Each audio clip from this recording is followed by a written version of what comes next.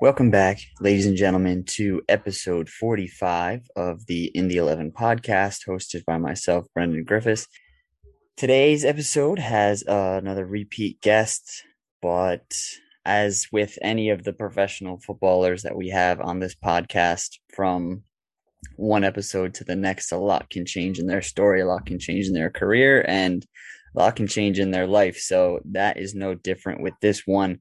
Bringing Khedive back on the show, we talk about his hopes of going to Germany, how that kind of fell through, where he's at now. And then we also talk quite a bit about his new business, the Footy Creed. So it's an awesome episode to learn a lot from him. If you want to check out Khedive's socials and his Footy Creed page, I will link all that down below for those of you interested in learning more about what that business entails. For those of you who want to continue to support the podcast, please go ahead and click the Patreon link down below and become a patron of the show. That would be much appreciated. And don't forget, if you want to get your jerseys, if you want to get your kits, head over to Mystery Sport and use code INDY11 at checkout to get suited up for the season this year. So with that being said, here's Khedive. Thank you all so much for your support of the podcast. And here's the show.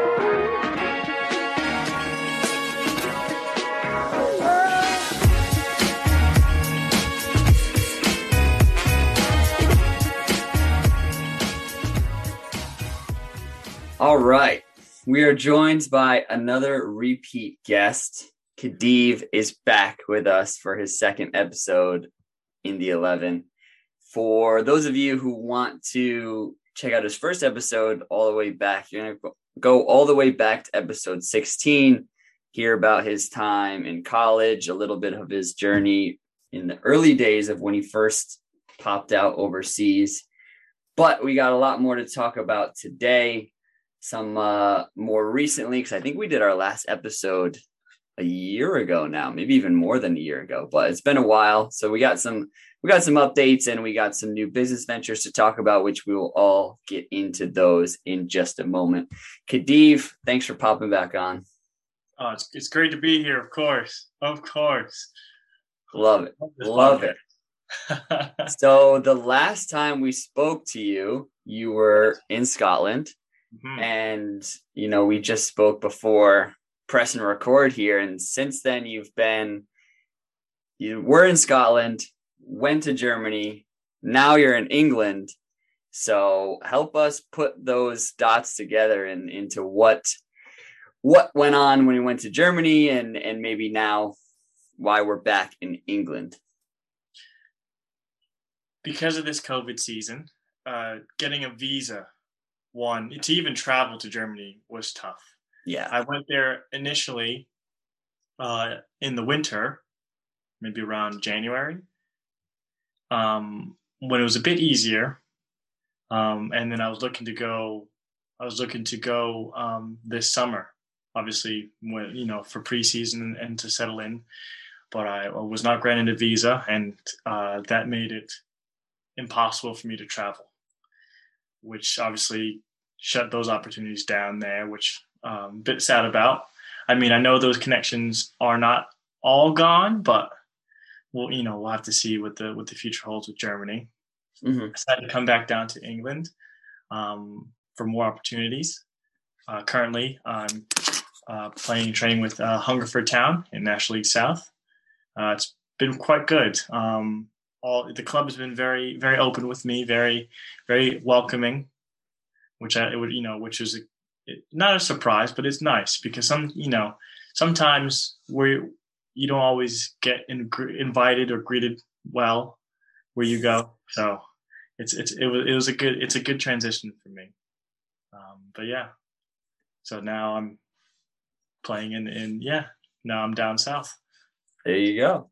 When you were in Germany, did you get to trial with any of the teams that you had lined up for yourself, or was it because of the visa and because of COVID traveling you weren't actually able to get over there? Because I'm sure, even my time when I went over to Denmark, it wasn't exactly a great time, especially for Americans. But it seems as if during the timeline of COVID here, if you're from the UK, that's one of the toughest places to to travel out of to go anywhere. So were you able to get over to Germany and trial with any of the teams that you'd lined up for yourself? Because I know you worked crazy hard to get those connections. You know, you and I were talking about some of the hoops that you were trying to jump through just to be able to get those trials lined up. Woo! Oh no, honestly, no.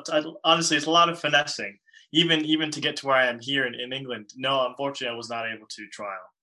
I was only there for a couple of days talking to the guy I was talking to helped me get trials. And I had to come back, and I was looking to go over the summer to go for trials. Unfortunately, like I said, I was denied a visa, and couldn't get over there, especially with the COVID restrictions. And I think Germany was one of the countries on the Amber Alert, or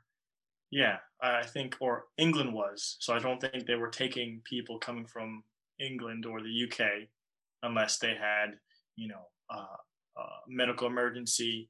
Either they were German themselves or they had a spouse. Yep.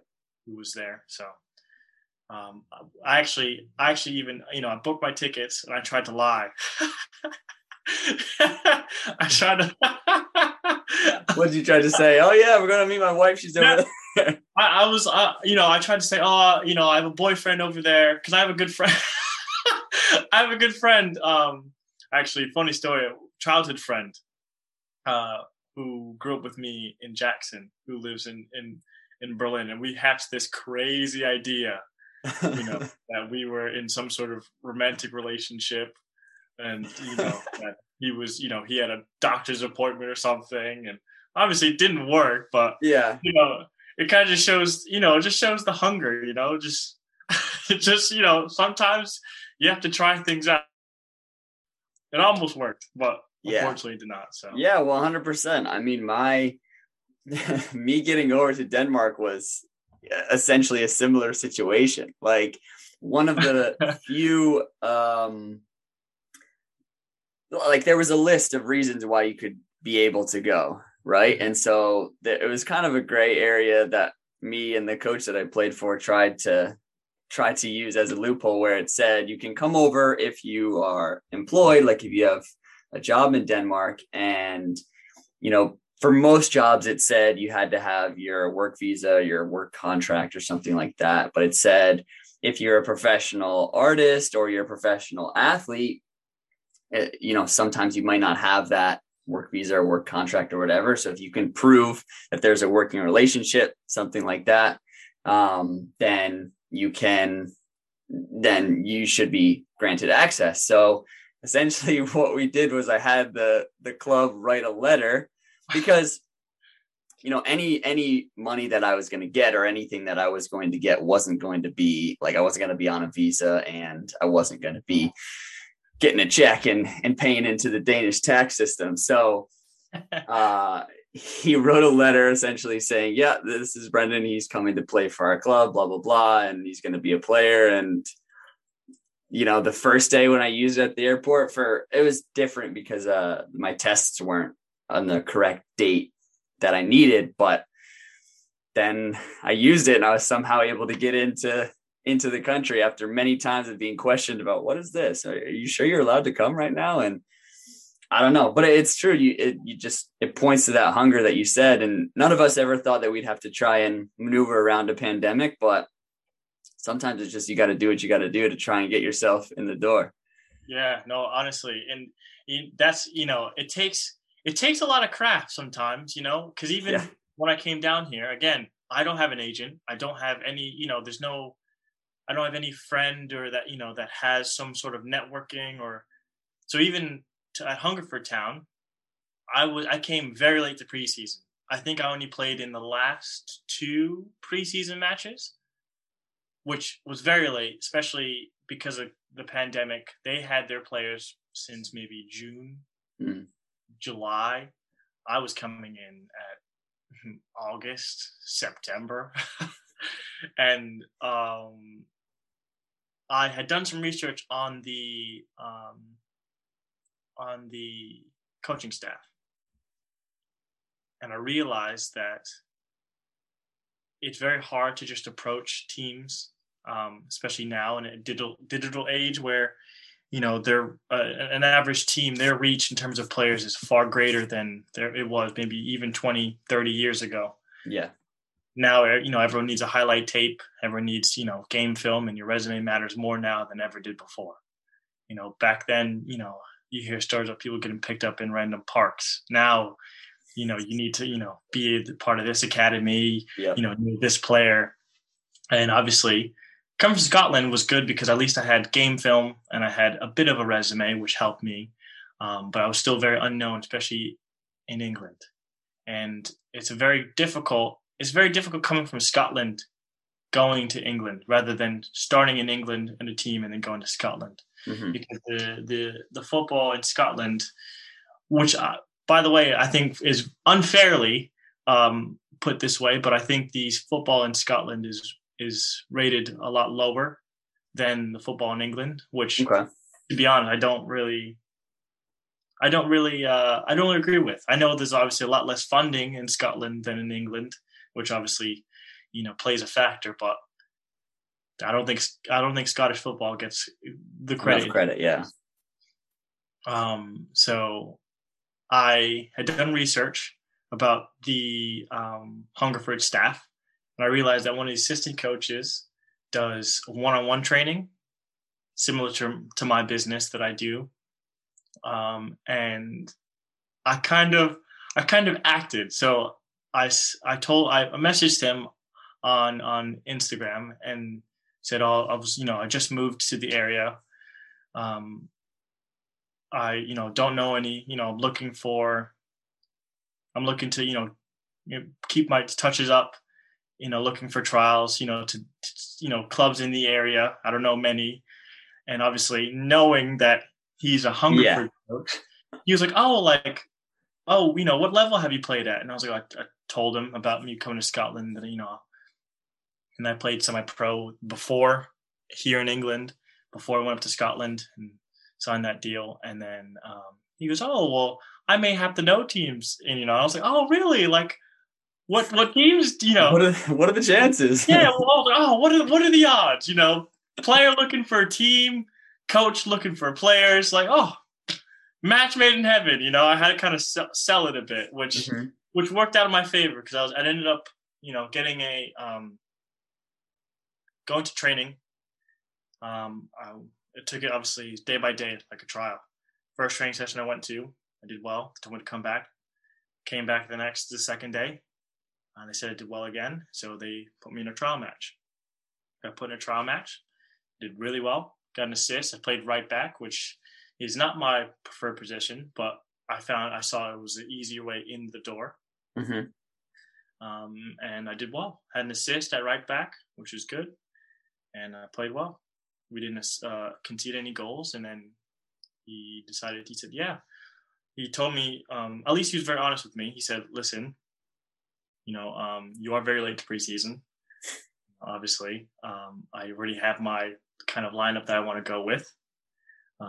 He goes, but, you're a very good player and would love to have you. But obviously, I think you, at least for now, have play your games with like a reserve team. And Hungerford Town in the National League South doesn't have much funding, so it doesn't have a Hungerford Town reserve team. Mm-hmm. So what they did was they set me up with a lower division team to play my matches with, and then I trained with Hungerford Town. So eventually, maybe in the season, because it's still 6th division and it's still considered semi-pro, I wouldn't have any problems playing in both the loan matches and also the Hungerford matches. Yep. As the season goes on. So, funny enough, playing in one of those loan matches, I actually got scouted by Swindon Town, which is in the English League 2, which is funny because, I was kind of feeling down about it because I was like, I wasn't, I didn't impress them enough to even make match day squads yet. In my loan matches, I'm getting scouted by teams 2 leagues above. Full-time football, English League 2. So, for me, I didn't understand it either. And I even asked the coach, I was like, I don't get it. Like, and he said, it's all a matter of opinion. Obviously, football is a game. It's a very subjective sport, especially when it comes to coaching. Most players, most managers will have their kind of set players, or they'll have their favorites. Everyone does. And, sometimes if you're not that favorite, it's tough luck. And obviously, me coming late to preseason as well, I never got a chance to even, be really considered. Yeah. So I have those coming up. So I'm looking forward to, which is good. But yeah, so on that front, it's been going pretty well. It's been up and down, but it's going pretty well. A lot of setbacks that I had to get over. Yeah. Obviously, England, not being able to go to Germany was a gut wrencher. Coming to England again was hard with no contacts. I heard a lot of no's before I got a lot of yeses, which obviously hurts every time you hear it, but it gets less and less hard to keep going. Yeah. Yeah, I wanted to dive a little bit deeper into that exact thought that you just brought up, and how do you go from, because when you were first kind of speaking about this Germany opportunity, and especially when we did not think that COVID would have lasted as long as it really has and still be in our lives the way it is today, but how do you go from being that excited for an opportunity and, knowing that it's the next thing for you and feeling like the stars are kind of aligning, the pieces are coming together, to then, because we've all done it, we've all had an opportunity that we're excited about, and then it falls through and you just have to kind of pick yourself up and move on to the next one. And that's what you had to do when it was Germany fell through and then coming back to England. But how do you do that? How do you flip that page and have the confidence and the focus to be able to say, okay, I know I've put everything into this opportunity, but now it's time to go find the next one? For me personally, it was definitely a learned skill. It's definitely tough. Most people, obviously, when they get a door slammed in their face, theoretically, or the proverbial door, yeah, a lot of people, which is normal, is they kind of sulk. They sulk in it. They obviously kills motivation, and it does for me a while. There are days where if I found it tough to get out of bed, definitely, especially because I thought it was a done deal. But for me, I think what kept me going is obviously interpreting my emotions, but not only that, but also always thinking, what's next? What's next? Okay, this didn't work out. What are my plans? Because sulking about it at the end of the day doesn't help me. Laying in bed, not working out, not training only hurts me for the next one. Mm-hmm. So, very quickly I had to, and also luckily I have a good support system around me. I think that's very important as a person, as an athlete, to find your support system, friends, family. And, I had a good support system. Obviously, when I deal with a setback, they hear it too. They're there to give me advice, put things into perspective, but also keep me positive, keep me hopeful, which is good. But I'm definitely a very positive and hopeful person. So, I said, well, sign a good contract in Scotland. I can do it again. Maybe not where I wanted to, or not the way I wanted to, but I can do it again. And I just kept going. I had to start all over again, go up to clubs, cold, and it's just tough because obviously people come, when you do go up to clubs blindly, obviously there's some people who won't understand and be like, well, what are you doing? Or think they thought I was crazy. And I didn't care. I said, listen, I want a chance.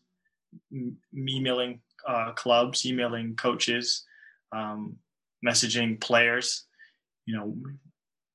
just to get advice on, how to get scouted, or agents and stuff like that. And like I said, putting myself out there was always the hardest part. But if you put yourself out there in a positive way, usually you'll be surprised on, how receptive people are. Because I've gotten a lot of love and a lot of support from strangers who I emailed or DM'd or messaged saying, look, player to player, how did you do it?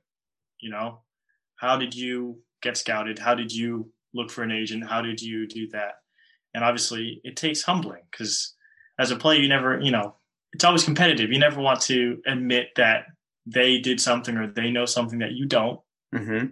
So I had to swallow pride, which to me gets easier and easier every time I do it. But for me, I'm a student. I'm always a student. So I can always learn from someone, especially from someone who's played at levels I haven't played at, someone who's at the end of their career, played a long and, industrial, even just today, actually. I actually emailed, I DM'd someone from the U.S. national team who actually plays for Fulham. I don't know if you know Tim Raine. Yeah. He used to play for New York Red Bulls. And I emailed about him because he actually started a mental health business himself. Mm-hmm. I just asked, more about it because, as you know, I started my own business, and that has many layers and comes with many challenges as well.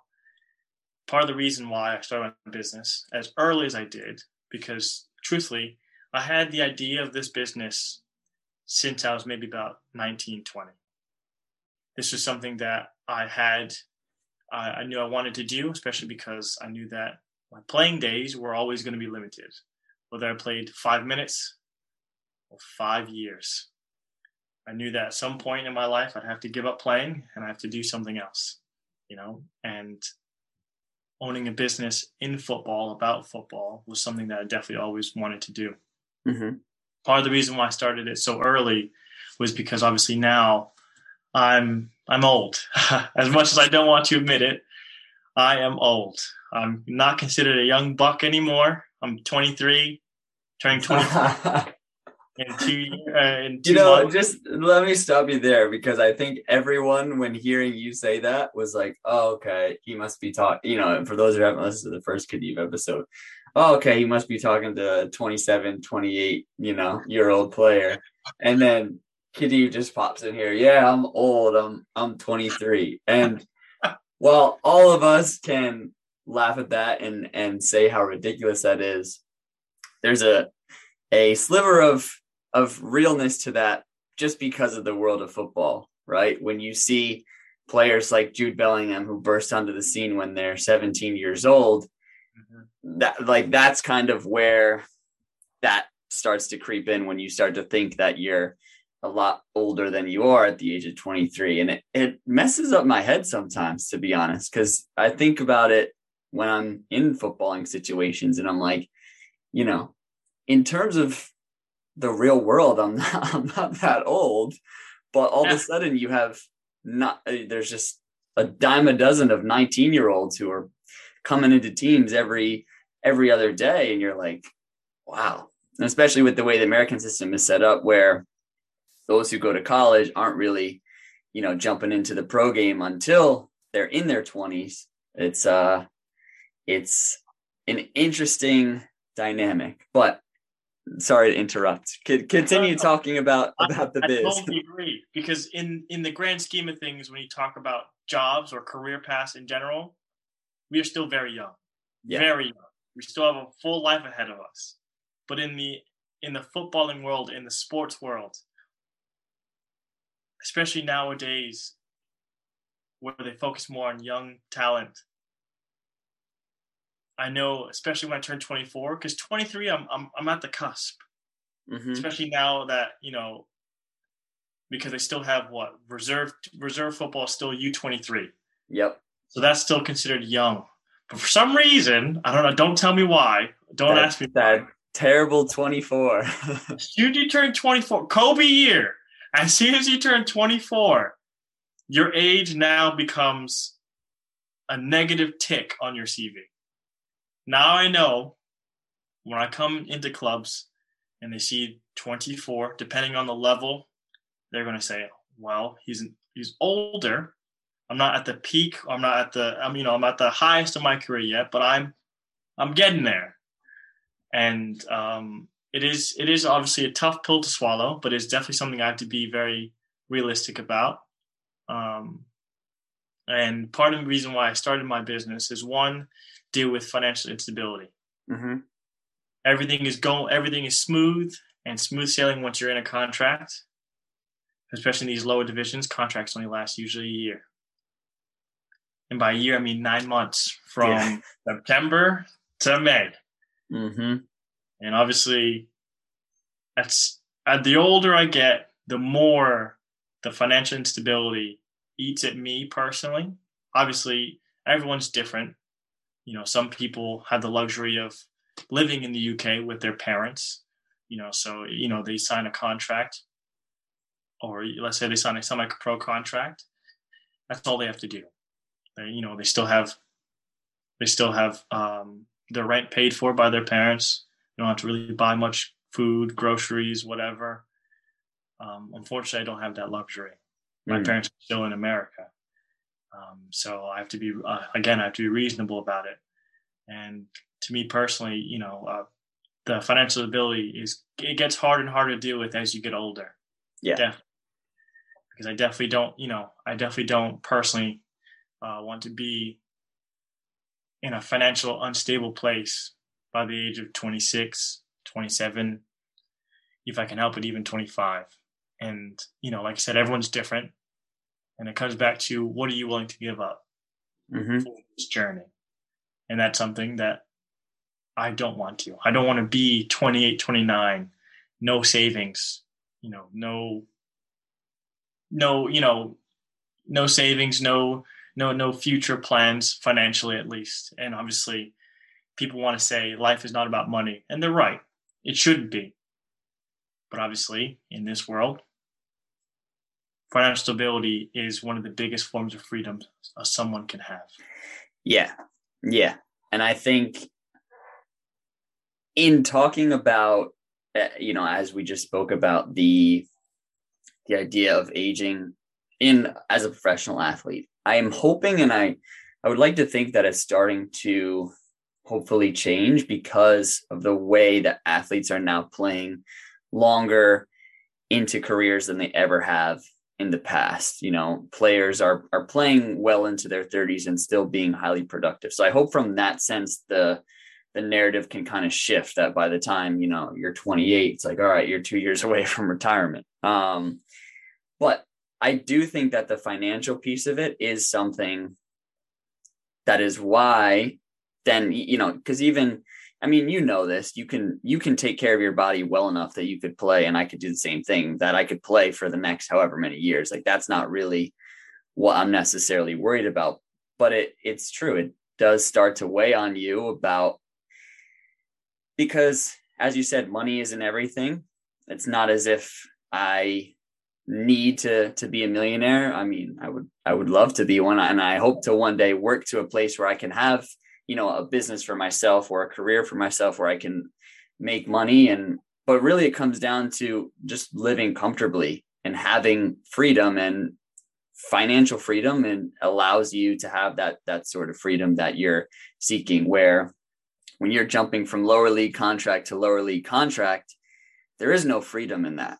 There is just, you're spending every dollar that you get into housing yourself and making sure that your body is the best condition that it can be, and then preparing for the next opportunity and preparing for the next club. And it's why you see in some of those lower leagues, depending on the country, a lot of those teams are comprised of those younger players, because the older players just aren't really up for it in the same way. And I think for both of us, whether or not we, keep playing or not, it's because we've done it for however long we've done it that we start to realize those things. Like when we were 21 or 20, we never would have thought like this. No. And it would have been, I'll go anywhere for however much money. Yeah. But things change. Your priorities change. And especially when you do it for a while, when you've been to Italy, England, Scotland, Germany, you've done the rounds. It's not as if you haven't exhausted all opportunities. Exactly. Yeah, no, that's the truth, and and that's a tough pill I have to swallow, especially because I do have opportunities coming up soon, but I know that mentally I'm going to give it my all for these opportunities. But if they don't come to fruition, I might have to start thinking more about my business and less about my own career per se. And obviously, me saying that, I spent the last 2 or 3 months having to come to terms with that mentally, and obviously that is tough. Mm-hmm. But it's not as hard as I thought it would be, especially because I still am doing what I want to do with my business. That was still my goal, because obviously I would have loved to play until I was 35 at least. But even then, my business would have been 20, 30, 40, 50 years into my life, because at 35 you're still also considered young in your life. Yeah. So I don't I have come to terms with it, and I do feel good about it because I still am chasing my dream. So obviously, just it might be in a different form than I thought it would earlier. And that's part of the reason why I started the Footy Creed, which is the name of my business. And it's obviously it's a very unique name. A lot of my friends and family kind of laugh at me for the name, but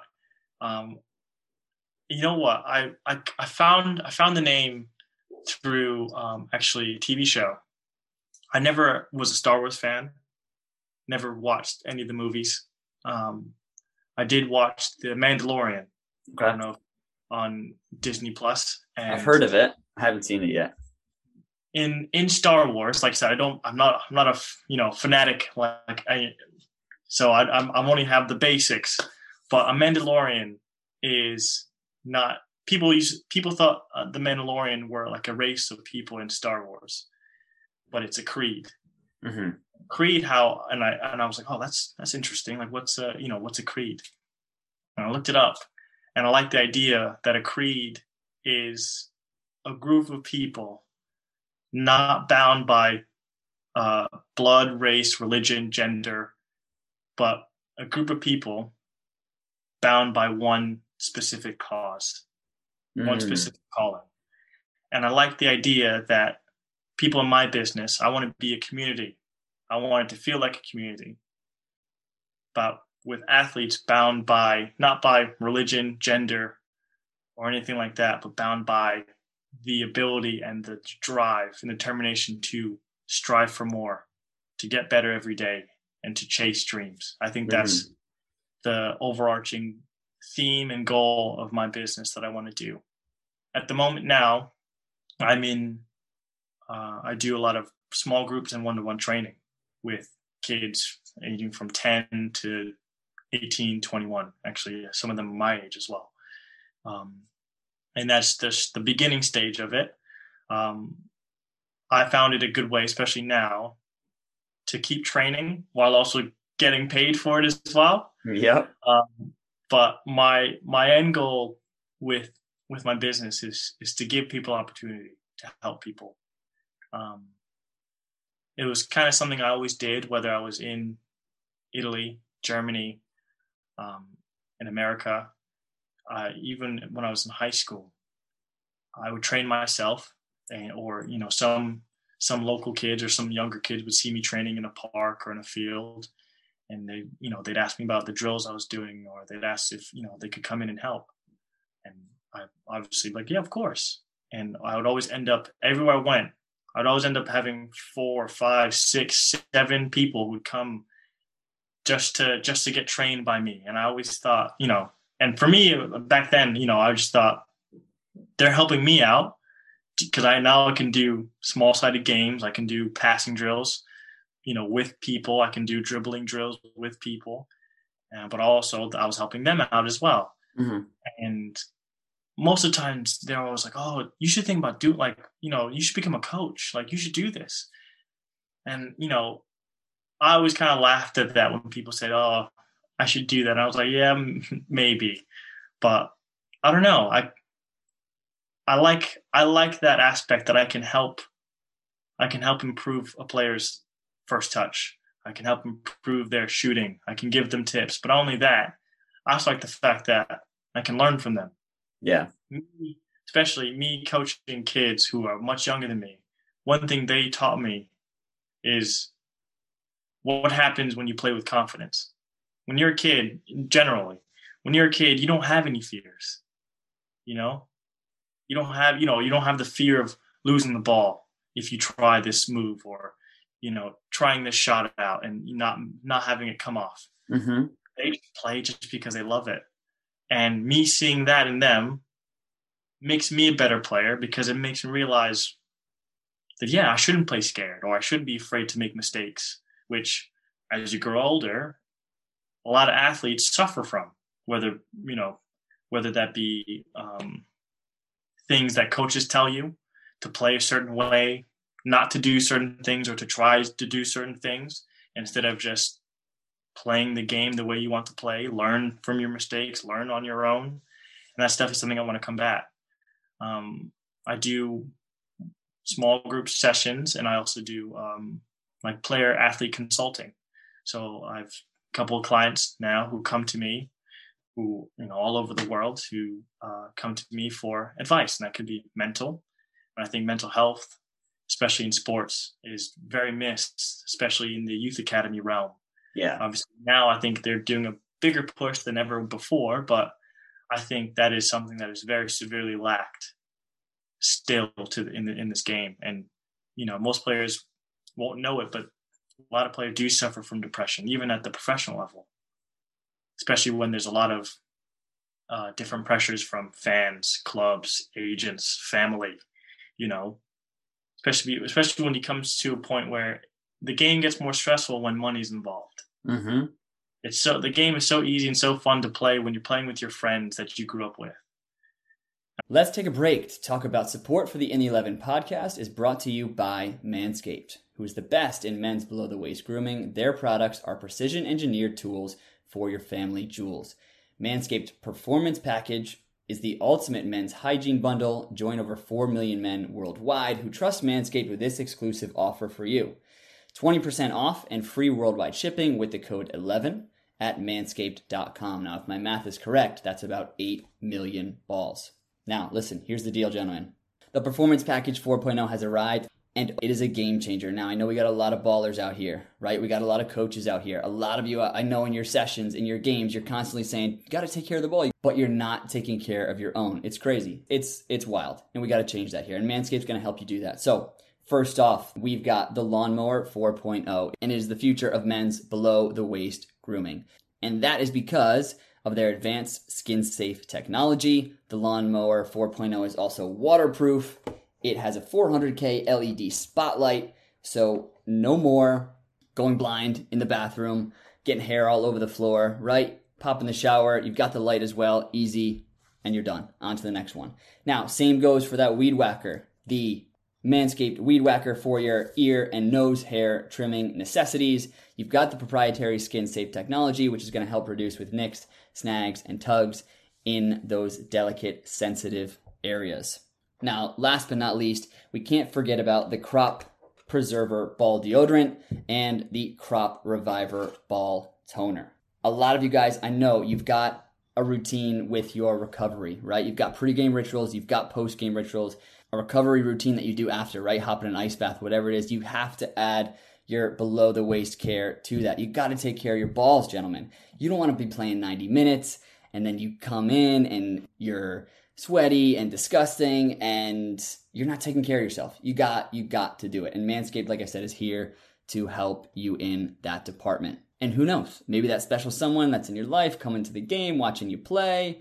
You play a good 90 minutes, maybe you bag a goal. I don't know. You want to be ready. You want to be prepared. You don't want to be in a situation where you are left without Manscaped. Now, just because Manscaped is hooking you up and they want to take care of you, the Performance Package 4.0 has a couple of goodies thrown in there. They've got the Manscaped Boxer Briefs, and they threw in a little carry-on bag just to travel with all of your Manscaped products, whether you're going for an away game, right? It's a road trip, you're in a plane, whatever. Chuck all your Manscaped products in there. You don't have to think about it. You can forget about it and make sure that you're still taken care of. So it is time, gentlemen, because your balls will thank you. It is time to take care of yourself. So go to Manscaped manscaped.com and get 20% off with free shipping using the code 11.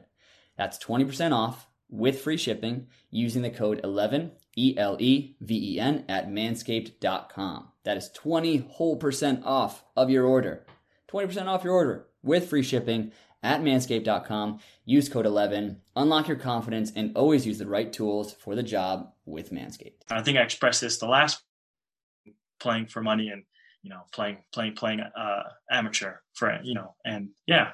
So that's definitely something I want to get involved with and definitely grow my business in that general direction. Yeah, I love that, man. And building upon what you've said, how you're trying to consult with players in terms of especially in terms of mental health realm, I think is so important, and again is something that can be added to the game in so many different ways. And like you said, now you're starting to see clubs are hiring sports psychologists and they're making it more readily accessible for players to be able to speak about things. Because I think what for me has been so eye-opening is, again, as you just spoke to, for me, I kind of had maybe a naive view of what being a professional soccer player was going to be, right? I grew up and I loved soccer. I loved playing with my friends. I went to college. College soccer is, to me, it's like, how can you beat that? You have all your best friends there. You're playing every day. You're competing. You're going to class. There's pressure, yes, to win, but there's not real pressure. There's not real stakes at hand. And I kind of, again, as I said, naively thought the pro game is just, you do this, but you get paid. Yeah. And again, I never want to speak ill about this career because, what is better than kicking a ball around for a living? I can completely understand that. Yeah. However, there is many layers to that. There's many layers to that onion of being a professional soccer player. And what was so eye-opening for me was, as mental health has now become a little bit less stigmatized and a little bit more normalized for people to actually speak about it, you would see players like, Christian Pulisic say, yeah, last season I went and I spoke to somebody multiple times because it's really hard for me living in London on my own and my family's across the world. And it's a lot of pressure to play for a club like Chelsea. And, I'm thinking to myself, I'm like, that is a player who right now is unquestionably the best player in the United States. He's playing for a team that just won the Champions League. He is what everyone thinks of as, that's where I want to be. That's the goal. And once I get there, how can you experience mental health issues? How could you experience anxiety, depression, anything like that? And it was just, I don't know how to describe it. It was so eye-opening to me to see that no matter how high you go, there's going to be players that are experiencing that. And I think it's hard for people who are working a 9-to-5 job to even comprehend how an athlete like that could, because always the thing they're going to jump to it. Well, you get paid to play a sport. How can you be upset? How can it be a tough life for you? But it is, you've experienced it and I've experienced it. It's not what we thought it was going to be. And in a lot of ways that there's been things that have been surprisingly, amazing about the career that we didn't really know was going to be. But there's a lot of things that I was like, wow, I did not know that this was what I was going to be getting myself into. And I didn't know these were going to be kind of some of the feelings that I was going to have to try and process as I'm going through becoming or trying to become a professional athlete. So I love that. And again, the way you spoke about describing your business, I love that it's not just, show up to the field and I'm going to train you. It's more, because that idea that you spoke about, the creed, it's deeper than just, I'm a footy trainer.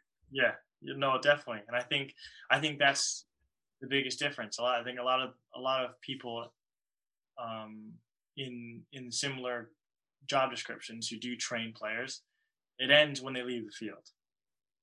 And that's something that I knew I'm not the type of person that does that. I never want to do that. I give a lot of my athletes homework.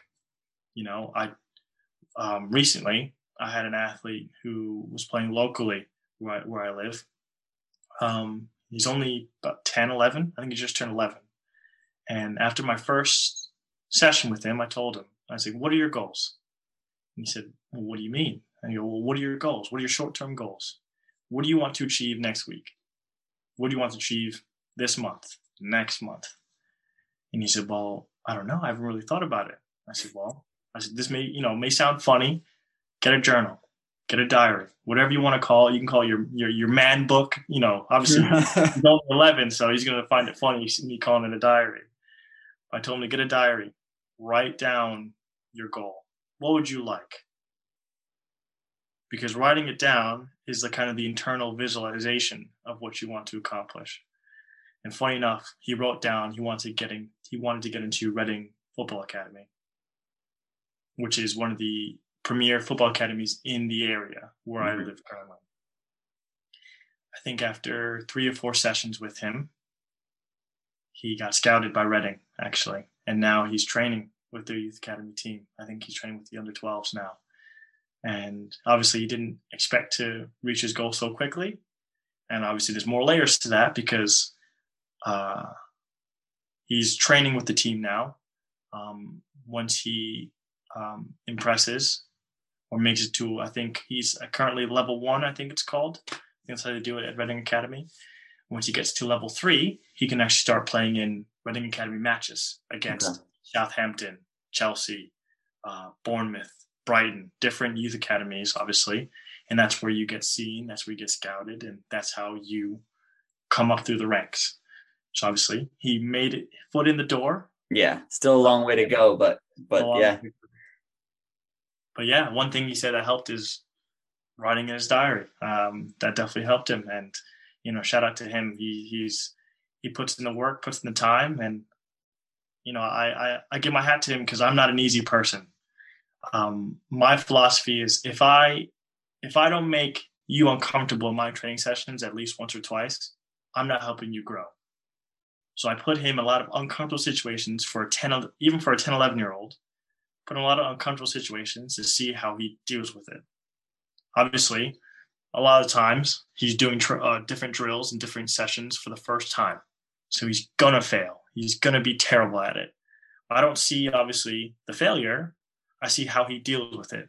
Does he kick the ball in frustration? Does he try it again? Does he lose his cool? Or does he realize, okay, this is something new? I right now I suck at it. Honesty is the best policy. Right now, I am terrible. Could be shooting. It could be dribbling. I am terrible. But next week, I'll get a little bit better. Next month, I'll be able to do it half a step faster. And he has the perfect mindset because, like I said, I think it's been now 2 months I've been training with him. And he started coming every other week. I think after the first 3 sessions, his parents said, listen, we'll start doing this every week. And I said, I'll be happy to do that. And now, like I said, he comes every week. Now he brings some of his friends along as well for, like I said, for more training purposes. And he's been improving exponentially. And for me as a person, I can't get I only give him the guidelines. He takes all the credit because he's the one doing the work. Mm-hmm. I'm just sharing my knowledge on the pitch, off the pitch. He's the one doing it. And for me, I love the fact that I can help someone like that who, didn't have the knowledge before. And that's something why I started this business. I grew up playing with my dad. My dad did not play an organized game of football, soccer in his life.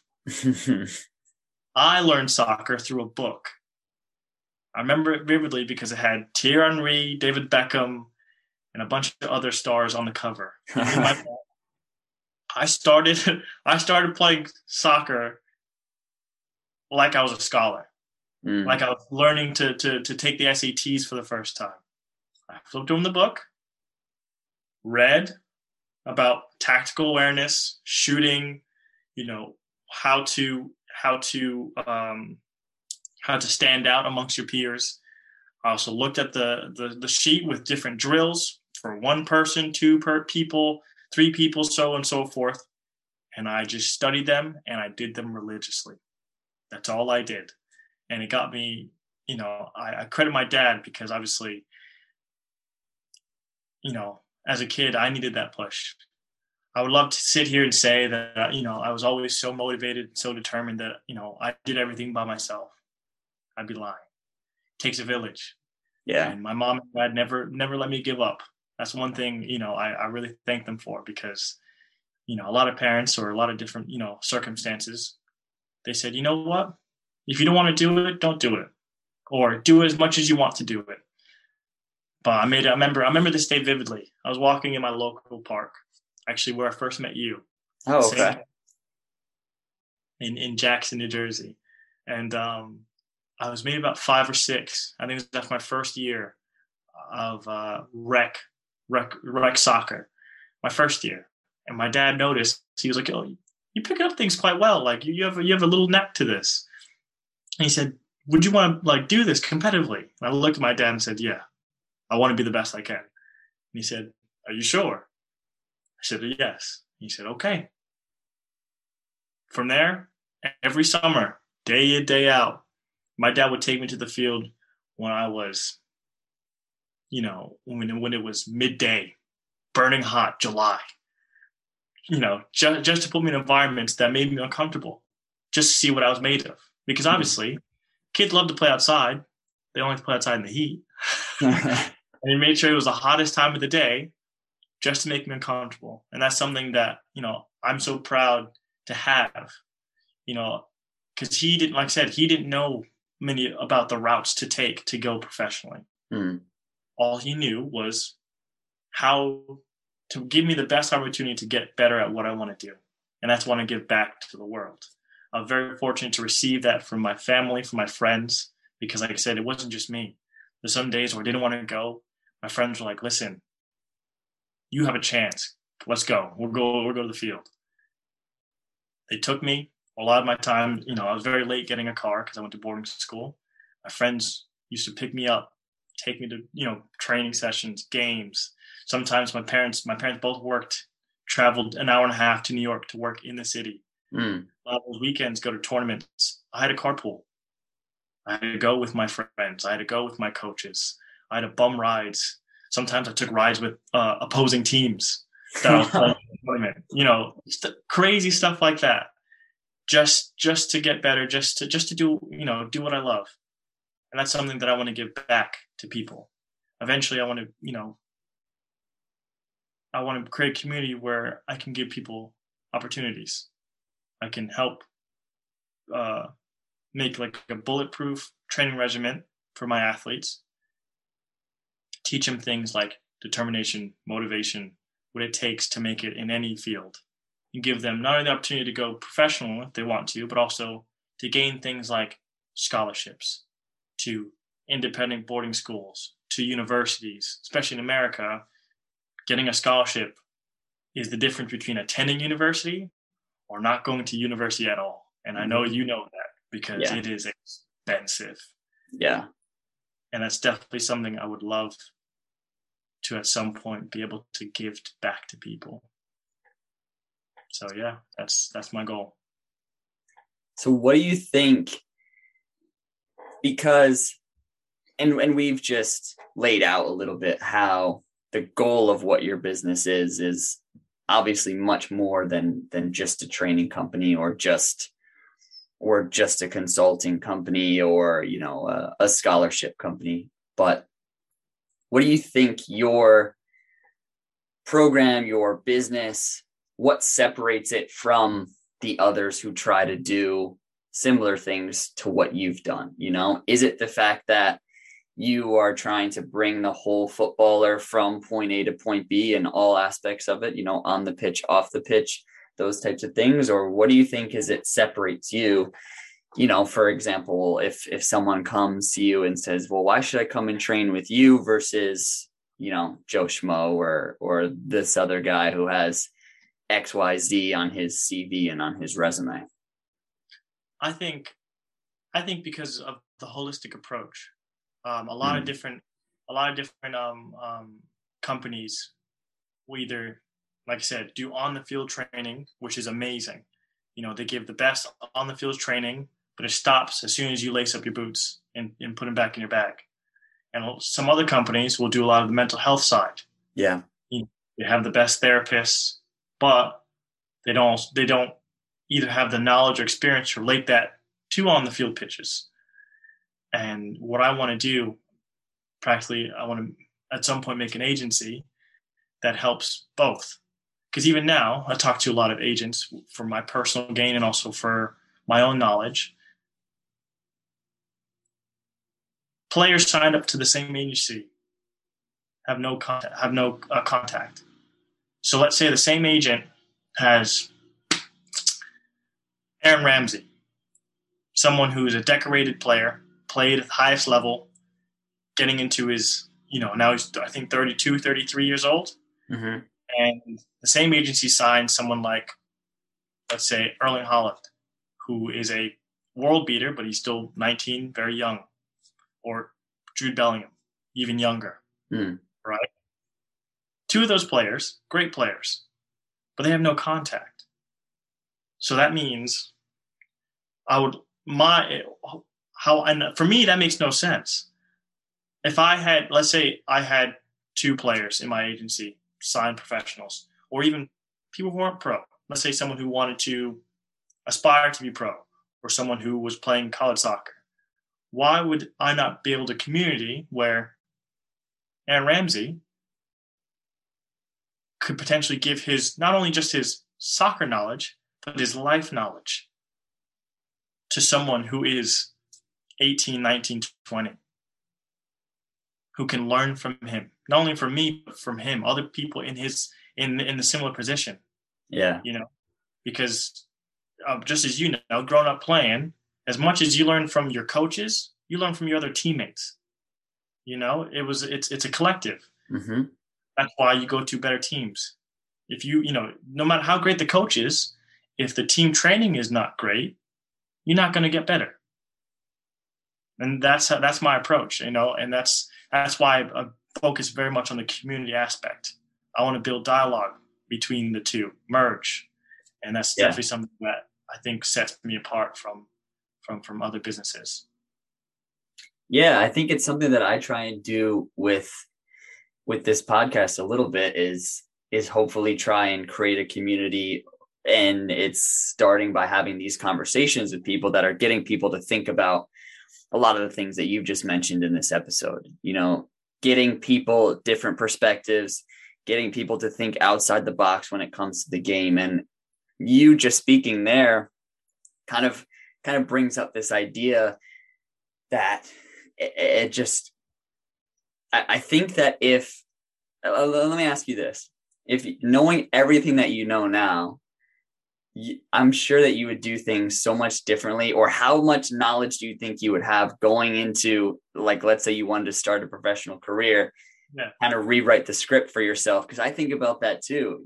I come from a family that, my dad played a little bit of soccer, but, kind of similar to you, it wasn't like right now. I know if I had a kid and he was like, I want to be a professional soccer player, it would not be easy, because it's never easy, but I would know exactly what to tell him and what route to try and take. I would know tons of coaches. I would know tons of play. You know what I mean? I'd be like, this is practically a red carpet for you. It's true. And that's why hindsight is 20/20. Yeah. Obviously, knowing the things we know now, and let's say go back to when we were 16, obviously it would have made our journey maybe a bit easier, or a lot easier, because we've already lived it. Those 10 years. That's part of the reason why I want to give it to the next generation. Because, like, especially in America, as you know, soccer is still very much a money-making thing. Yeah. To get into the best academies, you have to pay for the best academies. And, one thing people don't realize, especially coming from an American standpoint, where sports-wise, even just for sports, you have a choice. There's about 7, 8 different popular sports in America, and most of them pay more than soccer. Mm-hmm. So even though, yes, soccer in America is probably the most played juvenile sport in the country, most people, when they turn 10, 11, 12, 13, they choose a different sport because maybe the money's better. It comes with its own different set of perks and rewards, And one thing most people don't realize is the greatest professional athletes, the greatest athletes in general, are usually some of them come from the poorest backgrounds. And if you look at one general rule of thumb about their success stories, is they either had 1 to 2 to 3, or like a small community that, listen, you have great skills, but they always had someone in the background to get them from A to B. Yeah. I want to be that transport system for players. For Ronaldo, when he first started and I think about if players were young now, how that would affect them. Ronaldo, it took him 3.5 seasons to become even a glimmer of what he was at Real Madrid when he was playing for Manchester United. He was booed for the first 3 seasons of his career. Can you imagine 18-year-old Ronaldo now? Do you think he would have had 3 seasons?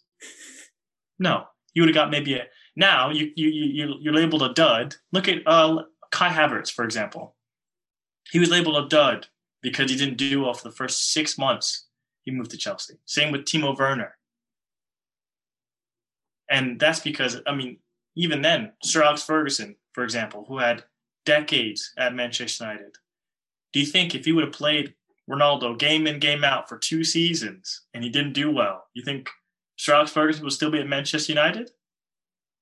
Yeah.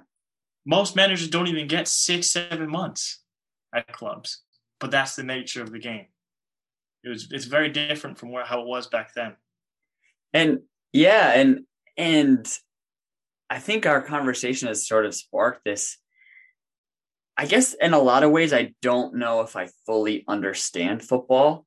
And I think what I mean by that is that exact thought. Like, if you bring a manager in and he doesn't do well, let's say loses 3-4 games in a row, and then you sack him, who do you think is out there that's all of a sudden going to come in and be a savior?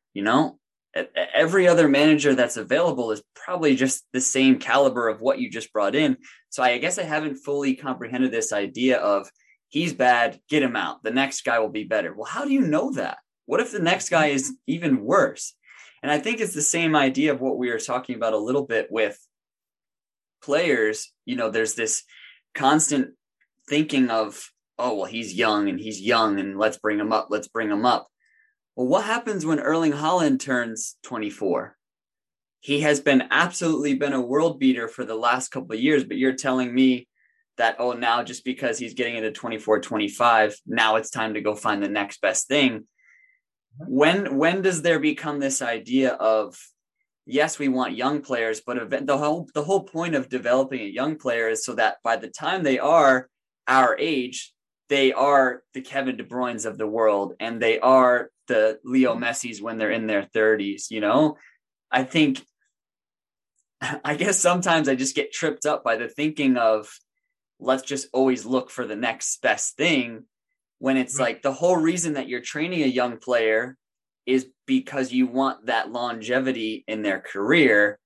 And if all you're doing is picking up the next 18-year-old, having them for 3 years, and then chucking them out because you want to find the next 18-year-old, it kind of just becomes a cycle that doesn't make sense to me. And I think the same is applicable to, as you said, managers. If you have a bad run of form and then all you do is sack them, what are you really learning?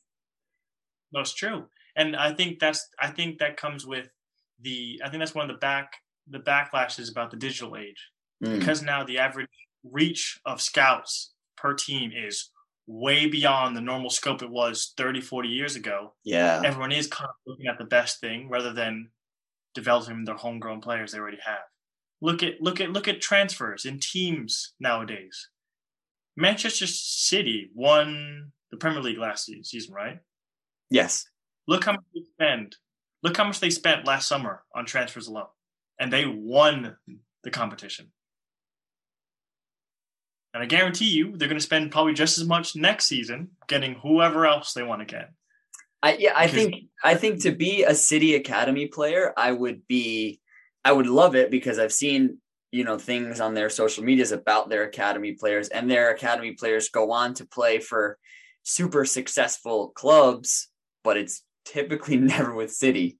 Phil Foden is the anomaly for Manchester City, true. Because they're going to go out and they're going to spend big money in foreign markets. And yeah, it's as you said, the digital age has created the same idea that all of us have about just social media in general, that scouts just say, okay, well, he's not performing well, so I can go and get somebody from Argentina, or I can go and get somebody from Slovakia or wherever.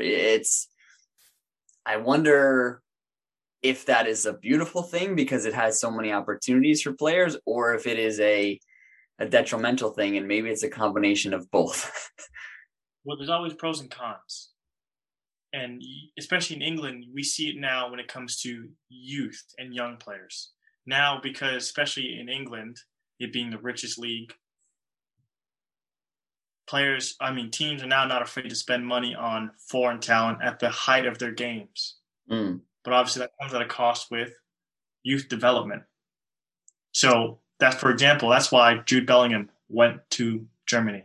That's why Jadon Sancho left Manchester City, because he knew, as good, no matter how good he is, or at that time, he's not going to be a Kevin De Bruyne. He's not going to be a Raheem Sterling.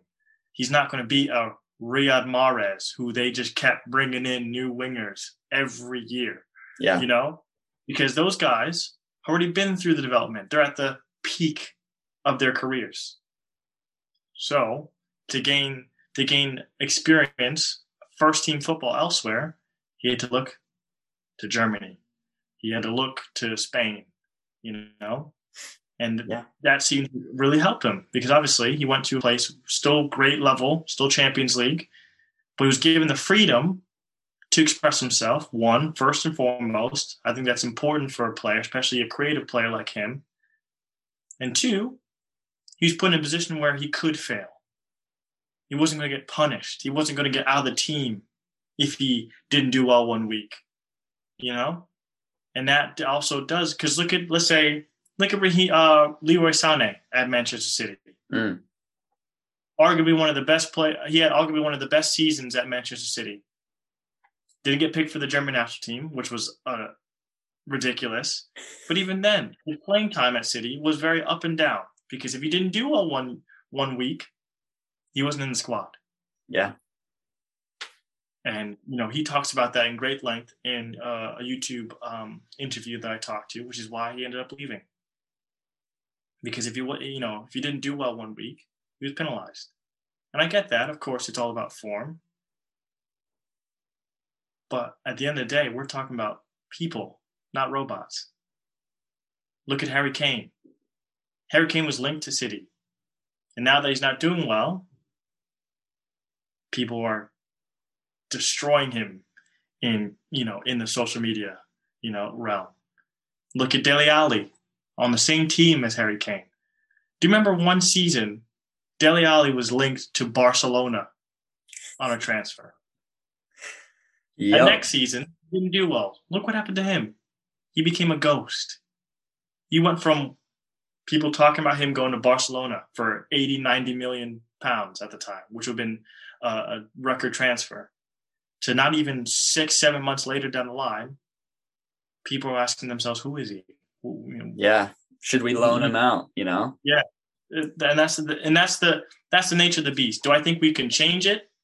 No, but I think we can definitely help players adapt to the environment that they are currently going to be in, and give them all the tools and knowledge to beat the system. Yeah. How to avoid those pitfalls, because it's very easy, especially with people who don't understand, who go, no offense to people with 9-to-5 jobs. I always commend people, because I couldn't do it. So I will never speak ill upon someone who has done a corporate 9-to-5 job. All I will say is they won't understand, because especially when it comes to football, that's very subjective, very, very up in the air. It is a lifestyle. You can't just clock out of being a professional footballer. You can't. It doesn't end when you finish training. It doesn't end before training. We were talking about how, and it's something that I experienced as well, especially in Denmark, that your identity becomes as a footballer. I spoke about this in an episode once where I felt as if, again, a 9-to-5 person could say, yes, I work for this company. I go there, I clock in, I clock out. When I come home, I can completely switch that off. I can leave that at the office, and that's not possible for a footballer, because you become that word, you become a footballer. If you are a insurance salesman, like, you don't introduce yourself as a sale. I don't know if I'm articulating it the right way, but you don't necessarily meet a person and feel the need to identify yourself as an insurance salesman, whereas kind of a footballer, there's just a different connotation to it. Any professional athlete has that different connotation to it. But I think I love what you said about, no, there's probably not a way that we can change the system. When there's the amount of money that's in the game, and it's only going to go up, and there's the amount of scrutiny that's in the game, you can't necessarily change the rules. But what is starting to happen is you can start to change the way the players play by the rules, I guess, so to speak. Leroy Sané having that conversation with someone is something that wouldn't have happened 10 or 15 years ago. Christian Pulisic talking about him opening up and speaking to someone is something that wouldn't have happened 10 or 15 years ago. Jesse Lingard talking about when he went on loan and how he was in one of the worst places of his life, but was able to turn around and now is back at Manchester United. Like, those types of things did not happen in the past. Us having these types of conversations, talking about what it's really like to grind through the lower leagues and try and get a professional contract. That, at least when I was first starting, I didn't have a lot of access to information like this. I really didn't know what it was going to be like to go overseas in Germany and play in a lower league. I had no idea. So it was just me figuring it out. And I kind of thought, hey, if I share this with people, at least they'll know a little bit what they're getting into. And I think it's kind of what you're describing with your platform, with your business as well, is if we can start to normalize a little bit more what it looks like behind the curtain and give people an insight, maybe it will change the way that things are talked about and the way that things are presented. Because again, like we said, we're never going to be able to change the way Manchester City deals with players as if they're commodities, because that's just the way that it's going to work. But hopefully we can at least speak about it and say, yeah, as a person, it's not always great to be treated like a commodity and treated like I'll get dropped from the team 1 week if I'm terrible. And if I'm terrible for a few weeks, then I'll get sold. As a person, that sucks. But if I can at least talk about it, open up about it, it makes it better than just everyone looks at me from the outside and says, well, he's terrible. And now he looks like he's depressed, and okay, now he's been sold and we don't have to worry about it anymore. Yeah. No, it's true. It's very true. And that's what I want to give back. Because obviously I think the access to information is sometimes worth more than money, more than gold, and that's what I'd be giving to people, especially in places that don't have it. Like I said, in America, it's still very much in the beginning stages. Mm-hmm. And a lot of players now, I don't know if you've seen, a lot of young players now are bypassing the college soccer route, go straight into, Belgium, people playing in Austria, people are going to Denmark to play. It's, and I think it's great. I think it's amazing, because I think the system in America specifically needs to change. Definitely in the sport of soccer, definitely. Mm-hmm. And that's why I want to help as well. So that is definitely something that I'm looking forward to doing and excited on this journey as well. So, yeah. Yeah. Because knowledge is power, man. Like you said, it means a lot. So where can people find out about your business? Where can they find you? You know, can they follow you on socials, or if they want to maybe become a player that you consult, what are kind of the avenues they can go to seek out some of the things that Footy Creed can offer? Well, at the moment, I'm still finishing my website. That should be available in the next week, which is good. I am currently on Instagram and Facebook at the Footy Creed. Very simple. They can DM me for consulting, especially because I can do that from anywhere in the world. But yeah, I think that's where they can reach me.